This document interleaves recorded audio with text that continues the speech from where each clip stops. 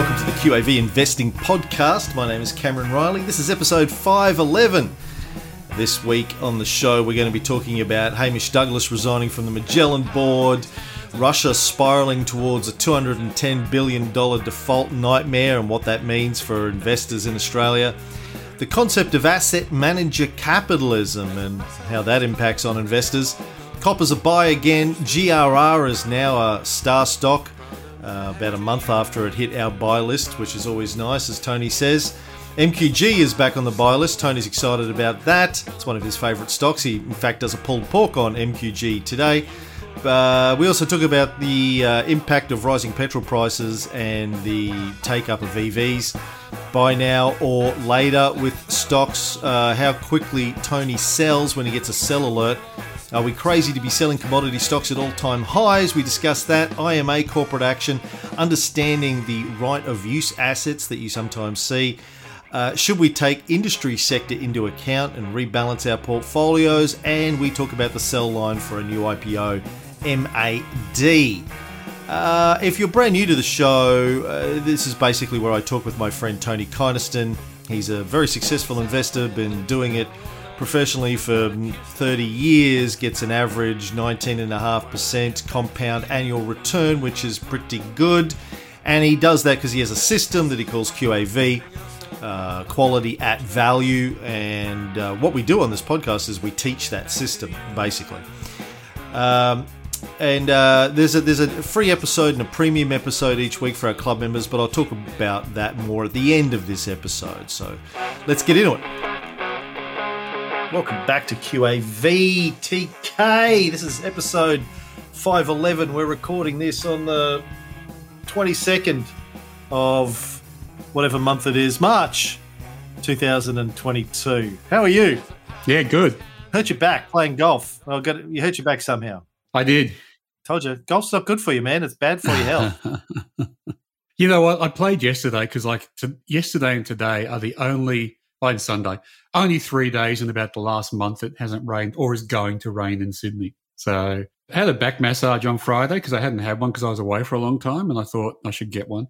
And sometimes they can trigger some problems. So I was a bit sore on the weekend, a bit sore yesterday before I went, decided to go, was motivated to go because I know if I don't play yesterday, I'm not going to play for another week at least. Came home with a sore back. Played with a nice Irish guy, got to the pro shop, all the way in, I'm going, I don't know if I can play today. I'm a bit sore. Got to the pro shop, thought maybe I'll play 9 holes and see how I go. And they go, we've got this guy visiting all the way from Ireland. Would you mind pairing with him? No, it's okay. So played the full 18, which was great. He was a really nice guy. Oh, good. Good guy. We became best friends. He was bitching and moaning that it cost him $65 to catch a taxi from his hotel in Darling Harbour to the golf course. So I said, it's okay. I'll give you a lift home. Oh, that's just really wonderful of you, mate. I'll buy you a beer afterwards. We had a few beers afterwards. Oh, nice. That's great. Look at you. Yeah, you should be paid by the Australian Tourism Bureau. Did you slip him a QAV business card, Tony, and say, if, get into this, you won't worry about the $60 Uber fare? I didn't know. Okay. Well, take care of yourself because we had a wonderful dinner in Brisbane last week. Thank you to everybody who came along. It was a great night. But one of the topics of discussion was your health, Tony. And I think it was Ed Nixon who said, he wants to learn everything that you know and be as good as you are before, something tragic happens to you. So was it a wake or was it a dinner? I may be putting words in Ed's mouth there, but he did say, no, we were talking about, I said that's my objective too. Tony could get hit by a bus tomorrow or catch COVID or whatever. We need to learn everything that he knows before you pass off the mortal coil. We need to do the transfer of the Dharma. Yeah, well, right. But there's 3 years of it transcribed, so I'm not sure what more I can do. Oh, there's always something new, and you change the rules all the time. Yeah, true. No, it's good. So thank you to everyone who came. All right, into the news. Hamish Douglass resigns from the Magellan board this week, Tony. Is that a big deal? I've read some news sources are going, this is the end of an era. Some are saying, it's no big deal, he'll be back. He's just taking some time off. I don't know, resigning from a board sound of the company that you've been running for 20 odd years sounds like a bit of a major step to me. Yeah, I mean, I'm not sure. I think he'll be back myself. He's been under a lot of stress, been through a divorce, so maybe in 6 months or 12 months, I think he'll come back. But yeah, I mean, the whole Magellan story, it just shows you just what we've been talking about. One person gets sick or gets stressed and then the whole thing falls in a hole. It's key man risk, right? Yeah. And that book I finished reading recently about the UK, book Built on Lies, which was really good. And it's same sort of story, a key man risk. He was really good for 20, 30 years at investing, only buying blue chip companies, avoided the GFC, avoided the dot-com bubble, all this kind of stuff. And then hubris got to him and he thought he could invest in biotech startups. And then that turned to liquid. And that was the one thing he needed was liquidity. He didn't have it because he couldn't sell them. So he got squashed. And yeah, so similar sort of story. It's a shame it's happening, but it does happen. Well, it'll be like Warren Buffett when he passes away and when Charlie passes away. What's going to happen with Berkshire then? He's doing everything he can to hand it over to some of his staff, but are people really going to treat his staff the same way they've been treating him? I think there'll be an exit when it happens. I saw this. I lived through this in part at Microsoft when Bill Gates stepped away from the company after the government went after them, the antitrust stuff. And Bill initially stepped down as CEO and stepped down as president and then eventually left the board as well. But, it was very hard. Bill Gates had a certain aura about him and people listened to Bill in a different way than they listened to Steve Ballmer even. And it's taken them a while, but I think they're back on track now. I think the new guy has got a lot of respect and seems to be doing well. But yeah, it's the transition of a founder like that is difficult. When Steve Jobs died, it must have been very difficult at Apple, but Tim's obviously done a tremendous job in most respects. Yeah, and I think both those people recognise the fact that the company had to be set up to survive after them. So they do go through a period of decline, but they do, if their companies are good enough, they will bounce back and do even better. But that aura of the Buffett or the Gates or the Jobs, Rupert Murdoch, these guys, they carry. It's like goodwill we were talking about last week. Yeah, right. Intangible assets. Intangible, yeah. Well, that's exactly right because there's a trust in those people that because they've done so much, seen so much, that no matter what gets thrown at them, the company will come through and they'll come through, which, it takes a long time to build that trust up. Yeah. So Hamish Douglas going is a big deal. Interestingly enough, it was kind of a company called St. James's Place, which had a large stake in the Magellan funds. When it was pulled, that was probably the end.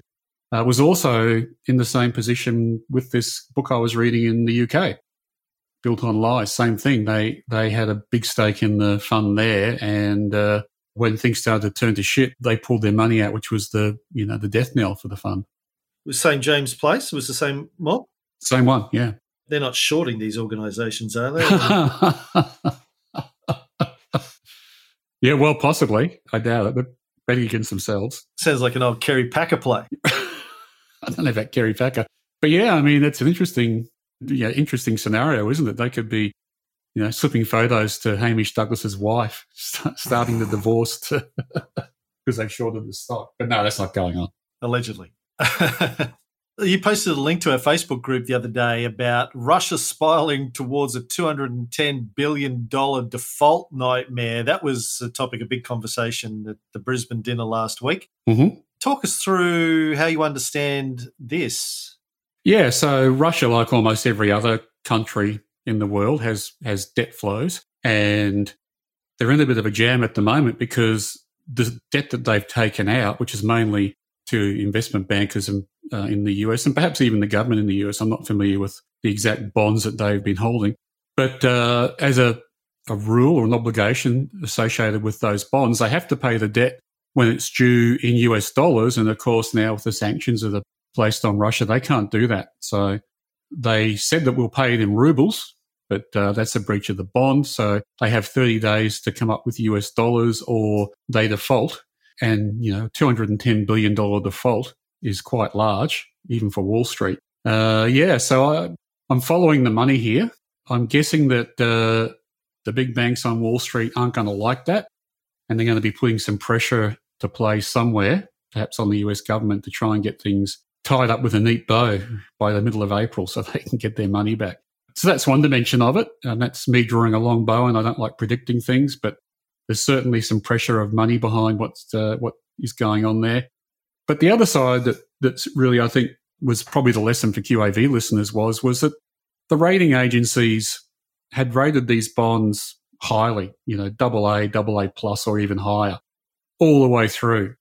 Safe, bet your houses, loan money to Russia, no problems, they'll pay it back. Guaranteed, right? And, 140,000 troops mass on the border with Ukraine. No, they're still rated solid gold. Not going to be a problem. And now they're worth, last time when this article was published, they're worth 20 cents in the dollar. I understand that no one can foresee what has happened with any degree of certainty, but if these guys should have been taking risk into account with their ratings, right? They should have been saying, okay, it was AAA, but now there's something funny going on with the Ukraine. Let's downgrade them a bit. But they never did. Right up until the first shots, they were still saying that these are solid gold rated debt instruments, and they weren't. And it was the same thing during the GFC. The ratings agencies, as soon as one of them listed, so they were all unlisted companies in the past, and they were known for being independent, objective, which they had to be because they're rating debt securities, right? So they had to be independent and objective. As soon as they listed, and as soon as one of them listed, I think it was Moody's went first, but who knows, the other ones had to list as well. And then they became beholden to the people that they were rating. Let's pick one, Citibank, and you're putting out a bond issue, and you ring up Moody's and you say, hey, we're putting out this bond. What are you going to give us? A++? Yeah, we'll go across the road, see what Standard & Poor's will give us. And by the way, we own 5% of you guys, so let's get a better deal. So it became heavily corrupted. And I remember after the GFC, they did a big investigation into the causes, and they named the rating agencies as the problem. And I remember one of their ex-employees giving testimony to say, yeah, before we listed, we used to, someone would come up with a big debt issuance. We'd get a pizza. We stand around the boardroom for half an hour, like reading through all the small print, understanding it, and we'd rate it. Now, someone's putting out a debt instrument because we're listed and we have relationships with them. I get a phone call from the sales clerk saying it needs to be A++. It's like the salespeople were driving the company because they had to keep the revenue top line growing, which was good for their shareholders, and it became a big convoluted snake eating its tail type scenario. So, no, I don't have much respect for the ratings agencies, and to be honest, I don't think people out there should. They're conflicted. And what did you call them in the Facebook post? Oh, they're flogs. Absolute flogs. And that is the title of this week's episode. Flogs. They're a bunch of flogs. Well, that leads me directly into that next story I wanted to talk about, which was Cory Doctorow's article about asset manager capitalism. Did you have a read of that? I did, yeah. I was surprised. I mean, Cory Doctorow, well, my knowledge of Cory Doctorow is he's a science fiction writer. He is, but he's a lot more than that, yeah. I mean, he's been one of the leading technology activists for decades around fighting against DRM and fighting against Facebook and technology standards. He's a non-fiction writer as much as he is a fiction writer. Oh, okay. But I've read a number of his fiction books, which I really enjoy.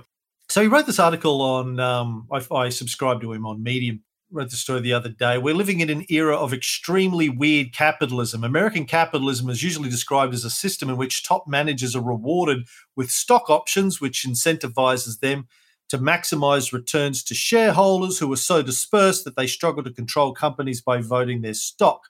But then he talks about how we're now in the era of asset manager capitalism as a corporate governance regime, which was a paper that came out from Max Planck Institute, author by the name of Benjamin Braun. What's asset manager capitalism? It's a market dominated by the asset managers from three giant index funds, BlackRock, Vanguard, and State Street, along with a few other giant funds that roll up pension funds and other funds, vast family fortunes, managed funds, etc. These funds are giant. Between them, they own an average of 22% of every S&P 500 company. Every to the S&P 500 company. Wow. They don't just own a big stake in the whole sector, like Warren Buffett buying a big chunk of all 4 airlines. They own significant stakes in every industry, not just airlines, but hotels, resorts, rental car agencies, etc. But even though they have a lot of power, for many companies, an index manager is their largest shareholder, they are weak in one critical respect. An index fund can't walk away from their investment. If you're tracking the S&P 500, you've got to own the piece of nearly every S&P 500 company. This is super extra weird. So he goes on to talk about, for listeners, in theory, these big stakeholders can use their shareholding and their seat on the board to threaten the company to do this or that or change their practices or whatever. These guys can't sell because they're obliged to own these massive stakes in these companies. Yeah, because they're index funds. Right. And also they own a massive stake in everything. So like the entire economy is sitting with these guys who can't really be activists. They just hold it. And so he talks about some of the issues with that, which I found really enlightening and interesting. I know you've talked about some of these issues in the past too, about these index funds and holding large stakes of all these businesses and some of the implications of that from an investing perspective. What did you take away from Corey's article? Yeah, it was very interesting. I mean, again, this is like the two-faced beast, because the leaders of those 3 companies, BlackRock, etc., have come out and said they're going to start applying pressure from an ESG perspective on companies, but they don't. The Rear Window and the Fin Review every now and then has a go at them because they still vote with the companies on when there's like a shareholder activist vote about climate change, for example. They'll say that they're pro for it, but when the vote comes down, they just vote with management. And because they're index funds, they own shares in gas and coal and oil and all those things. And tobacco, well, there's no tobacco in Australia, but there is in other parts of the world. Liquor, gambling, all those kinds of things, armaments manufacturers. So, I mean, they're just basically passive capital for companies. And it's interesting, that number you said, 22%, I think last I saw it was about 13% in Australia.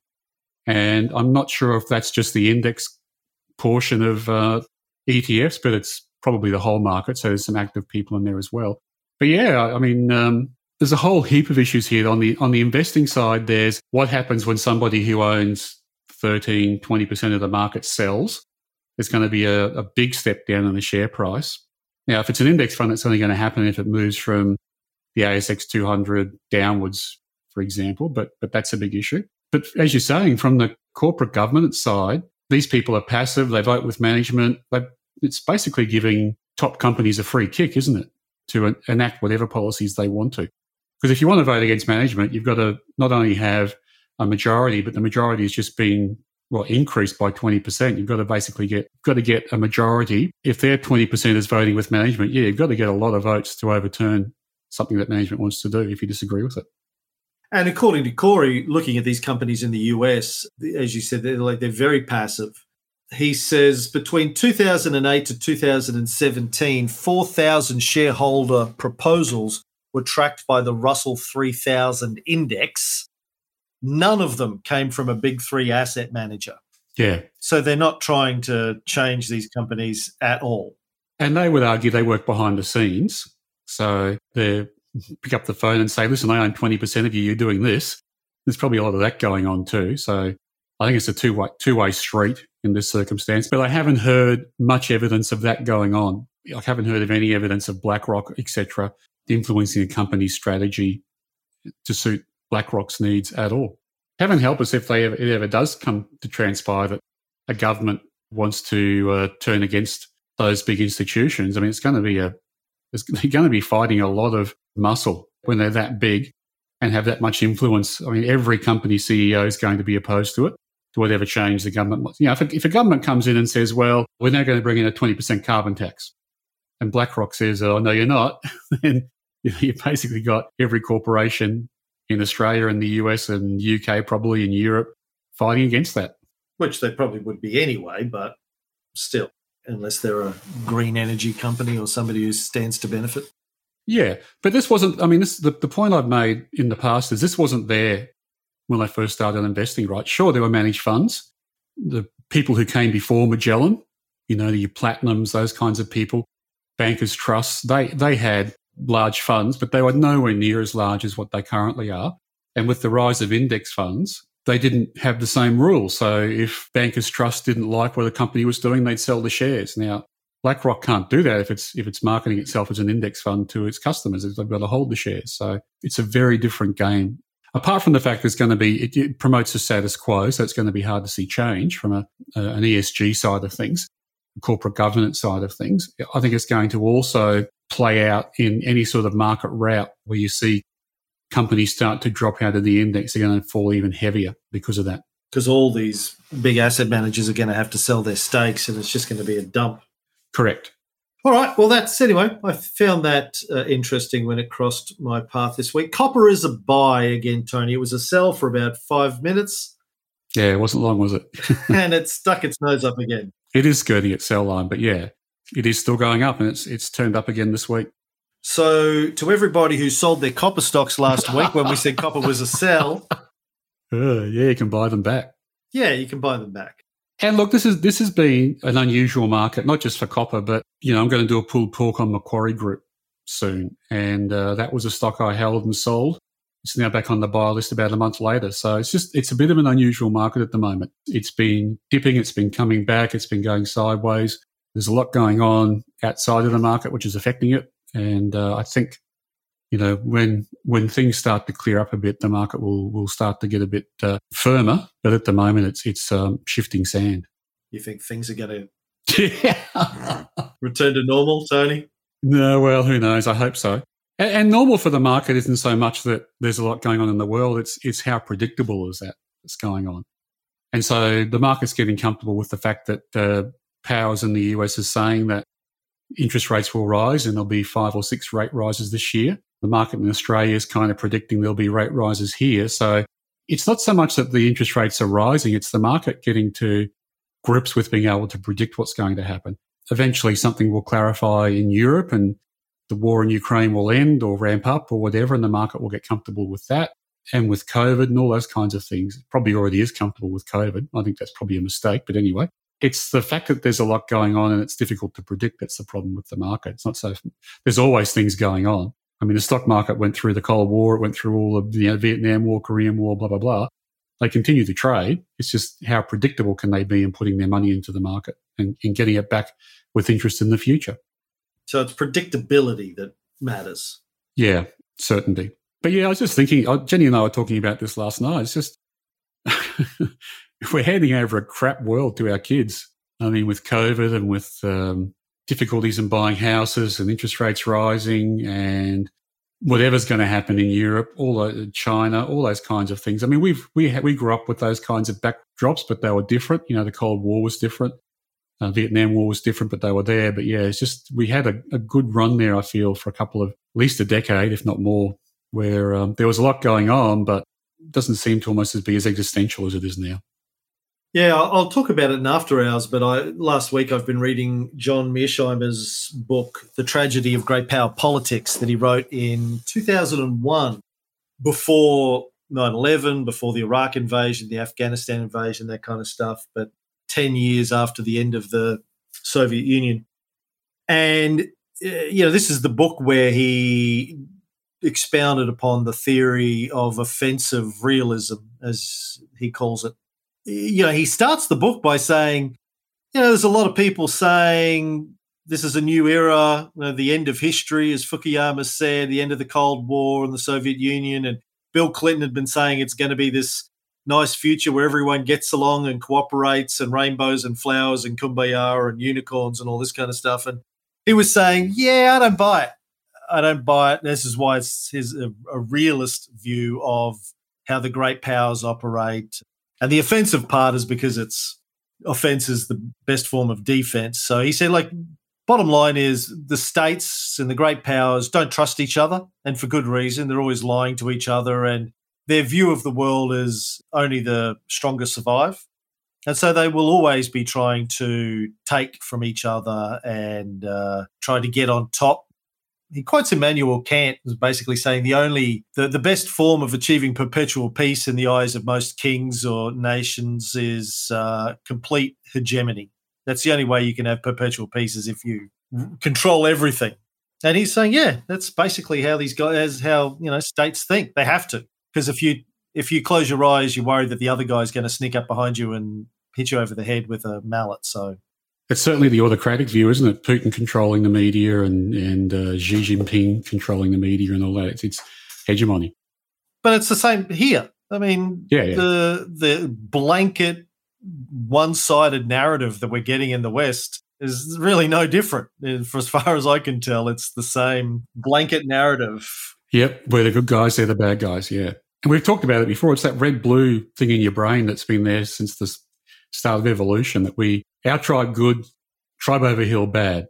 And people like us who go, well, you know what? We've done some bad shit. And those other guys, they have their good points. We would be... Shut up, Gronk. We'd be pushed into the lava pit, very quickly. A little to the left. Yeah. But I have a podcast. Yeah, probably the only bit of insightful journalism I read this week, I forget where I read it, but someone pointed out that Angela Merkel is gone. And Russia, the relationship with Russia changed almost immediately after she left. Well, the relationship between the West and Russia changed. That, the new guy who's in Germany has started building up his military again. He's on the offensive with Putin, whereas Merkel just kept managing Putin. She'd throw him a bit of trade, then she'd put some sanctions on him when he invaded Crimea, then she'd trade with him. So she was in a dance with him, which seemed to work because she was open to discussion and transacting, whereas the new guy's just, no, walls are up. I'm going to start building up my military again. I don't care what Putin thinks. More of a hardliner. Anyway, back to investing. GRR, Tony, now a star stock? Yeah, just, again, this is one of the things I've spoken about, which I enjoy, is when we find something on our buy list and then Stock Doctor a bit later gives it a top ranking, star stock ranking, and GRR was one of those this week. So that's good. So it means its score goes up in our buy list as well. MQG is back on the buy list, as you mentioned, and BSL and COG. BlueScope Steel. Yeah, I mean, I think things are settling down after the reporting season now. We're starting to get a lot of the figures are in Stock Doc. There's still a couple missing, but a lot are in. And this is an example of what I was saying before. Macquarie, BlueScope and COG have all been on the buy list in the past, even in the recent past. They've gone off. They've dipped down in the first quarter of this year because of everything that's going on in the world, and now they're starting to come back up, which is, it happens. It's kind of signs of a volatile market. But, I mean, I sold out of Macquarie Group a little while ago, and it's back on the buy list, and it's a big stock. I'll probably buy back into it at some stage going forward. Yeah, I had it and sold it too. You've got some interesting thoughts about petrol and EVs, Tony. Yeah, so what struck me was, there's been a lot of articles comparing our current economic environment back to the 70s when there was a last big petrol shock, and the price of gasoline went up a lot because of OPEC. I was in my early teens then, and I remember at the time that suddenly there were this whole flood of new Japanese cars in the neighbourhood. We went from people driving Monaros and Valiant Chargers, which were big V8 gas guzzling cars, to Datsun 180Bs and 120Ys, and my first car was a Ford Escort, little 4-cylinder thing. So the fact that petrol went from being reasonably freely available and reasonably cheap to being expensive meant the whole car market shifted to meet that change. And I think it's probably, again, not wanting to predict anything, but I think this is with oil being priced so highly, which I think is probably going to be is a longer term thing, more so than what people think. I know people are saying it's because of Ukraine and there's sanctions on Russia, and that's taken, 6 or 7% out of the market. And those things are all true, but there's also a fair bit of analysis around there now saying that because of pressure on banks not to loan to oil companies, because of oil companies themselves not getting access to capital, that there's a lot less exploration going on in the oil industry. So typically what happens with any of these resources is as soon as the price rises, the market gets saturated with new entrants and they soak up that price rise. And it's happening a little bit, happens with the oil shale producers in the US in particular. But, there's a fair bit of analysis saying the price is going to stay high going forward because people are viewing it as an area they don't want to invest in, which constrains their ability to find new fields. So anyway, I think that this is probably around the time when electric vehicles might get a big push into the market from the big car manufacturers, and probably gain a fair bit more traction than they have because petrol is expensive. So buy Tesla, is that what you're saying, Tony? Buy Tesla stuff? I would never recommend Tesla. They're great cars, but remember there's a difference between the product and the company, or the product and the investment. No, my personal view, for what it's worth, and it's not worth much when it comes to the car industry, is that just like now, the Fords, the VWs, the Volvos, the Nissans, the Toyotas of the world are still going to dominate the EV market. Tesla will have a place, probably at the premium end. It'll probably compete up against the BMWs and Mercedes-Benzes, I would expect, rather than the mass market. So from an investing perspective, how does this come into play? Well, it doesn't from an investing perspective. We don't have any car manufacturers in Australia, so we can't really invest overseas. Who knows? I don't like investing in thematics. I just think it's going to be a change we'll see in society. We do have some guys here that make chargers for electric cars, though. There's a mob out of Brisbane that's been getting some media play recently. Can't remember their name. Tritium? Tritium, yeah, that's it. Well, again, potentially, but they wouldn't be a QAV stock. I mean, they're a startup. They won't be producing any sort of positive cash flow anytime soon, I don't think. So no real implications for us, but just interesting by the by. Yeah. Tony's prediction corner. There you go. Asterisk, not a prediction. Yeah, we don't predict. Yeah. All right, that's the end of the free episode of QAV for this week. As I mentioned at the beginning, we have a free episode and a club episode, a premium episode that goes out each week. Club episode usually goes for about another half an hour to an hour. We do a lot of Q&A. Listeners and club members send in questions, and Tony and I discuss them, and he explains how he thinks about certain things. If you're interested in checking out the club side of QAV, just go up to our website, register for the 2-week free trial up there. It's basically where you get access to our private Facebook group, you get access to the checklist that Tony uses to figure out what to buy, you get access to our course, our Bible, videos, private dinners that we do, bunch of other benefits of being a club member. You get a couple of weeks free trial to check all that out. Or you can just keep listening to the free episodes. That's fine. If you're not ready to do a QAV club and learn how to invest like Tony does for yourself, but you still want to invest, maybe you should check out QAV Lite. It's a service where we send out a couple of stock tips every week based on Tony's analysis. We do our buy list. We pick a couple. A small cap and a large cap, and we tell you what to buy, and we also will tell you when to sell them, which is important based on the sell triggers that we have in QAV. So we run a portfolio, the QAV Lite portfolio, where we buy and sell the same stocks, and you can play along with your own money if you want. Take advantage of the QAV system without having to learn how to do it for yourself. I recommend learning how to do it by yourself, because as we talked about on the podcast, Tony could get hit by a bus, and then where does that leave us? But if it's just not the right time for you to do that and you want to be investing in the interim, check it out. Go to qavpodcast.com.au/light for that. I think that's it. That's all I got for this week. Stay safe and good luck with your investing. The QAV podcast is a production of Spacecraft Publishing Proprietary Limited, authorised representative of AFSL 520442, AFS representative number 0012922718. Please don't make any investment decisions based solely on listening to this podcast. This is presented as general advice only, not personal financial advice. We don't know your personal financial circumstances. Please see a financial planner before making any investing decisions.